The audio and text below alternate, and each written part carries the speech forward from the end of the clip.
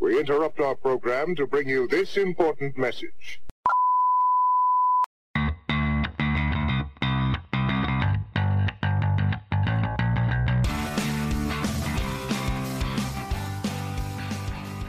Welcome, Insomniacs, to another episode of Can't Sleep, Won't Sleep. As always, brought to you by Bucket of Wind.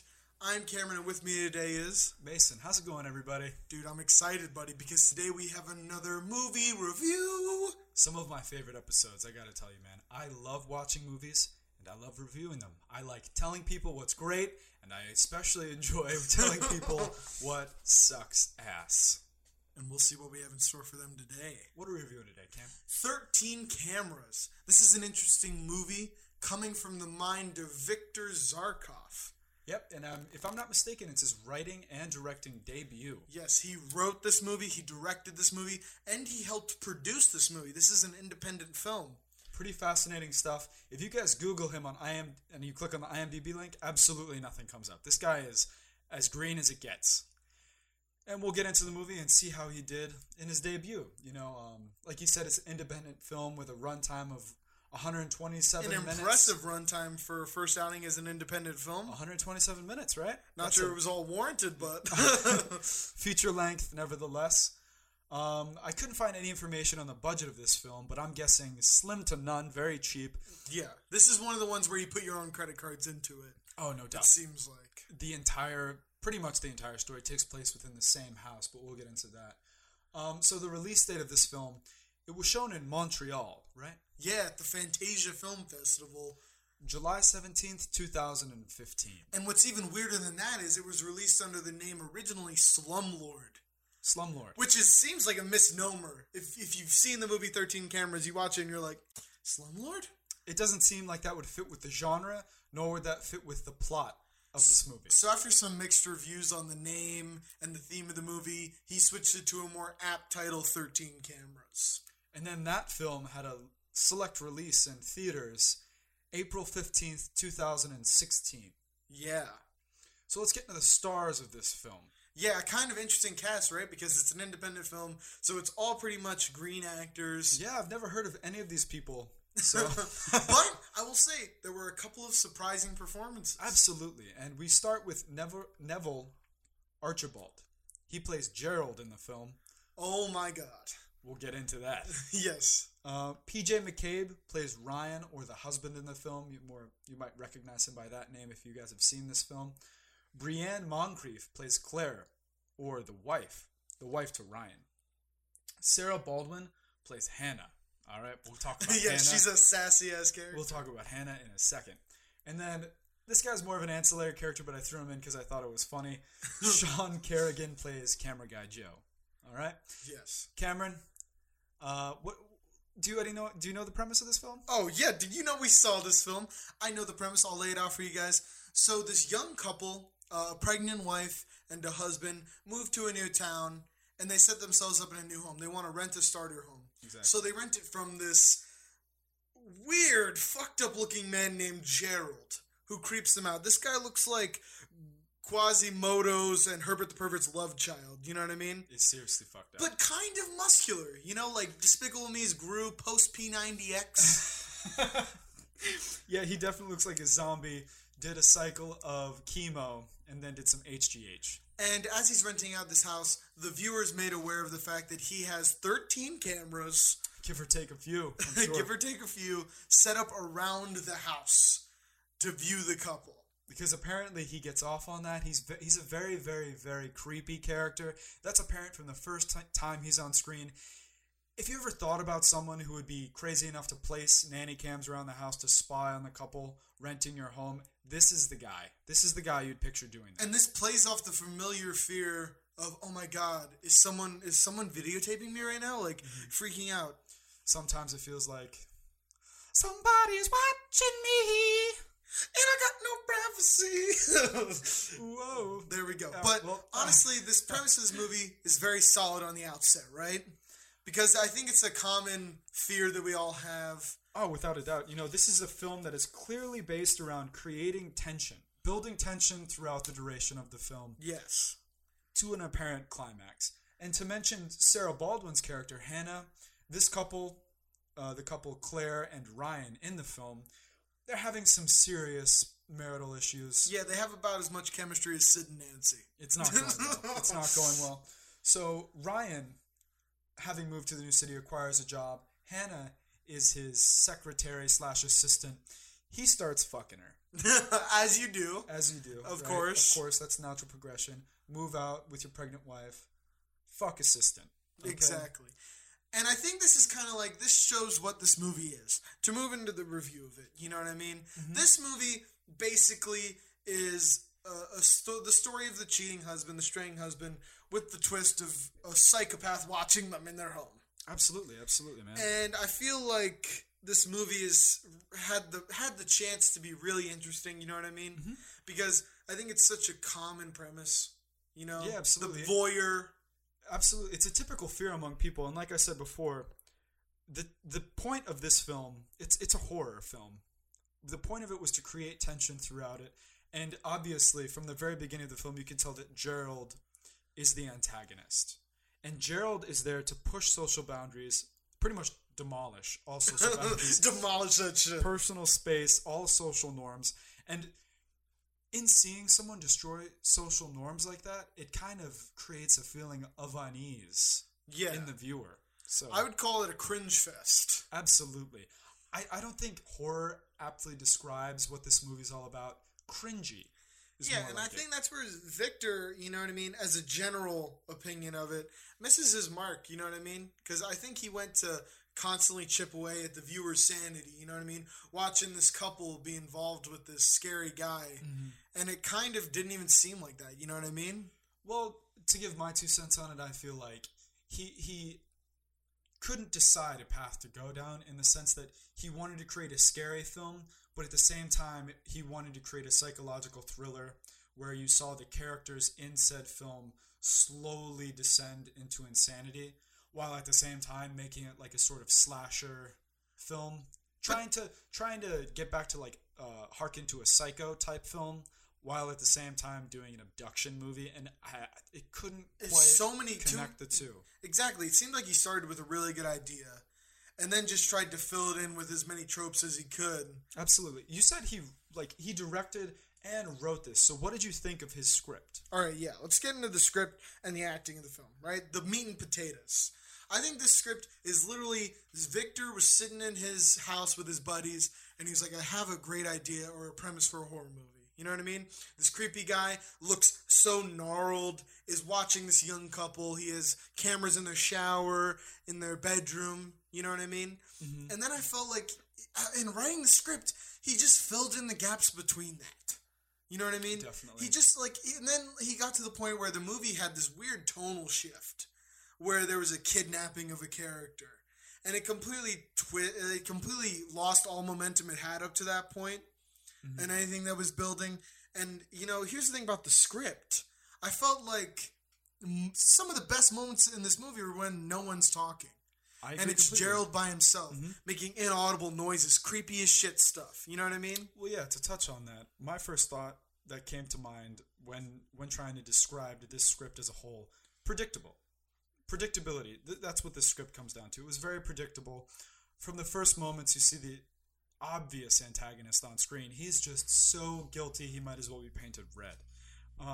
That was apparent throughout the entire film, and it was an issue I had with it from start to finish. You knew what was going on. Aside from the predictability, there were pacing issues, and that is so crucial in a film where the goal is to build tension, that it is paced properly.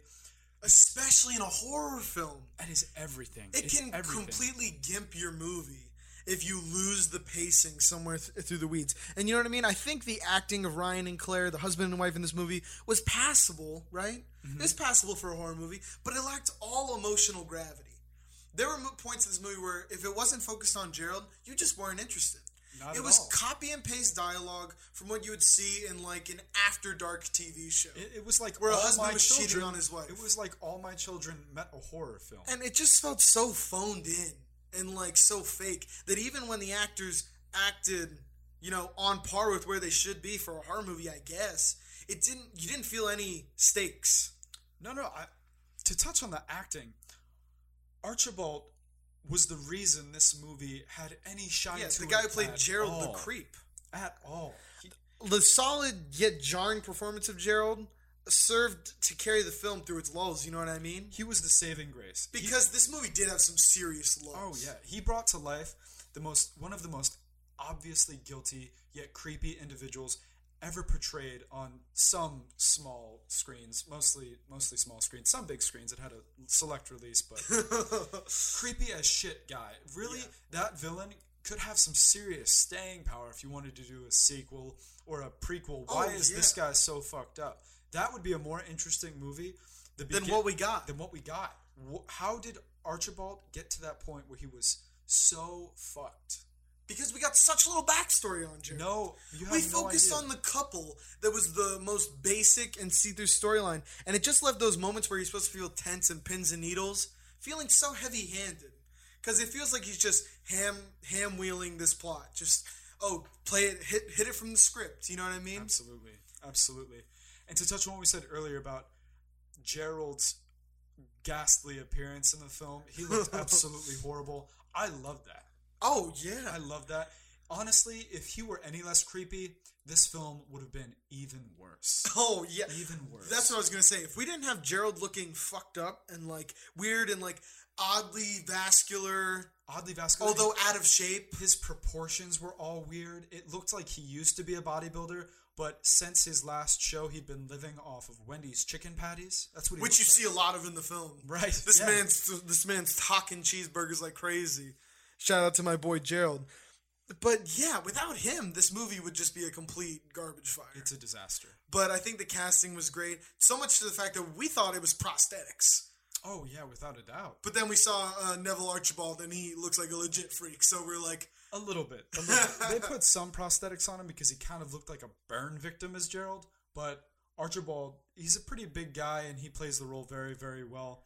So what did you feel about the editing and the cinematography of the film? Okay, so the film 13 Cameras, it's shot in a hybrid, you know what I mean? Mm-hmm. Some of the best shots were when they had those paranormal-like shots, when you were looking from the viewpoint of the 13 cameras stashed around the house, and creepy things were happening. Mm-hmm. You know, you had Gerald coming into the house when they were in the house, stuff like that, you know what I mean? Those are the only pins and needles moments of the movie. Yes, absolutely. Where I actually felt the stakes were high. Absolutely. That's the only time I ever felt in this film where the goal was to invoke tension, I felt any at all. Any at all. Exactly. Because the thing is, dude, if the whole movie was good if you just take the handycam parts. But then it completely shifts to this style of doing traditional cameras on a tripod. Third person. It's not a real camera in the house. Mm-hmm. And when it becomes like that, is literally soap opera acting out a story of a man who's having an affair. That's literally what it is, folks. You see, and it's so unimaginative with the cinematography. The only parts that I felt imaginative or felt unnerving were the handycam shots. Absolutely. And most of those shots were of Archibald. No Ryan, no Claire. No lines to speak of, no words. It was literally just him, mouth agape, exhaling, because he's a fucking pervert. And that's what's scary. That's what's scary. That's what's scary, because people like that may exist, and I'm sure they have. And that's the great idea that Victor Zarkov had at the beginning of this movie. But then, and then Ryan and Claire, there were some parts where you were supposed to be emotionally engaged, and you felt literally nothing. At some points when it was really emotional, their lack of experience as actors showed. You know what I mean? And it was subpar. And we're not trying to trash a horror movie, because you and me, we love promulgating horror, baby. Horror is my favorite genre, hands down. We love pumping this shit up. We were supposed to feel for this couple because their marriage is being torn apart by an affair. And their dialogue is 75% of the film. And it just didn't carry it for me. I'm sorry. So, the sound and music, which we know is so crucial in horror movies. What did you feel about that? All right, so this is an independent film. So I'll use that to cushion the blow as I talk about this. So I feel for Victor Zarkov. You can't enlist a composer to do a full score for you. I get that. That being said, you need to do some musical work within your horror movie, especially when it's a slow-building thriller like 13 Cameras. you need in those pivotal moments of the movie, when the killer's trying to break down a door and get in, you need some strings, you need some elevating music, some music that starts working on the psyche of the viewer. Undoubtedly, I agree completely. I always say this when we talk about horror movies. You can watch the scariest movie that has ever been made. Highly debatable. But you can watch the scariest movie, in your opinion. Mute it. Not a scary movie at all. Bordering on comical. Bordering on comical, And there was a scene in this movie where Gerald is killing a character. I'm not going to spoil anything here for you folks. But it's supposed to be the climax of the movie. You know what I mean? This is supposed to be everything has come to this point. And it feels so dry. So dry. Almost to the point where it was humorous. We were sitting there almost laughing because of how weird it felt with no music in the background. No sound, basically. Exactly. Like I was saying, this movie, it's a horror film. Not too scary for a horror film at all. And so the point is to raise tension and be a psychological thriller. And they didn't use music to build any sort of thrill or tension throughout its duration. So it just feels hollow. The whole movie felt hollow. I felt like this would have been a great horror short. Absolutely. You watch those horror shorts on YouTube, edit this shit down to 10 minutes, 3 million views. 3 million views, and I'm serious. You would have Rob Zombie tweeting about this shit. Undoubtedly. And I guarantee you, if he caught this, he'd make a remake and it'd be a little bit better. Just a little bit. Just a little bit. Because this movie's already bad. Yeah. That being said, what do you think of the film, Cameron? How do you rate it on a scale from 1 to 10? Let's go overall. I'm giving it a 3 out of 10 on the Can't Sleep Won't Sleep scale for me. Because this movie has its exhilarating moments, but they are few and far between. Mm-hmm. The moments this movie makes most effective is when it plays on the fear of being constantly watched. Yet they took advantage of it so poorly and mis-executed it at times when they shouldn't have. However, the overwhelming majority of the movie is just this basic story, paper thin. So it's a 3 out of 10 for me. What did you give it? I gave it a 4 out of 10. A little bit better. Yeah, but I feel almost the same way that you do. I only gave it a little bit higher because Gerald stole the show. I was really captivated by that character. He was menacing. He was weird. He was one of the creepiest people to ever grace a horror movie, in my opinion. We're talking Leatherface family levels of creepy. He was very, very, very odd. Very odd. Well, and I think you and me both agreed. We would love to see Gerald in another movie. I would love to see Gerald in another movie. Not this movie. So I give it a 4 out of 10. I recommend that you guys skip it unless you've already seen everything else that's out. Yeah. Here, you want to have a scarier time than 13 cameras? Get in your shower and start playing Rockwell's Somebody's Watching Me. Scarier. You will have a scarier time. Absolutely. Absolutely. So you guys can stream this movie right now on Netflix, Amazon Prime, and you can purchase it on iTunes. Give it a watch. Let us know what you think in the comments section below. Yeah, if you think we're totally wrong and this is the best movie ever, your comment is the time to prove us wrong. You know what I mean? If you agree with us, let us know below. Say, hey. Stroke that ego. Mason and Cameron, you guys are geniuses. I feel the exact same way that you do. And yeah. Yeah. If you ever want to connect with the podcast, guys, make sure you hit us up on Twitter and Instagram at CSWS Podcast. That is the easiest way to get in contact with us. We're constantly tweeting. You should check that out. I think this was a great review, guys. Had a great time. It was fun talking about 13 cameras. This has been Can't Sleep, Won't Sleep. Please stand by for further details. We return you now to your regularly scheduled program.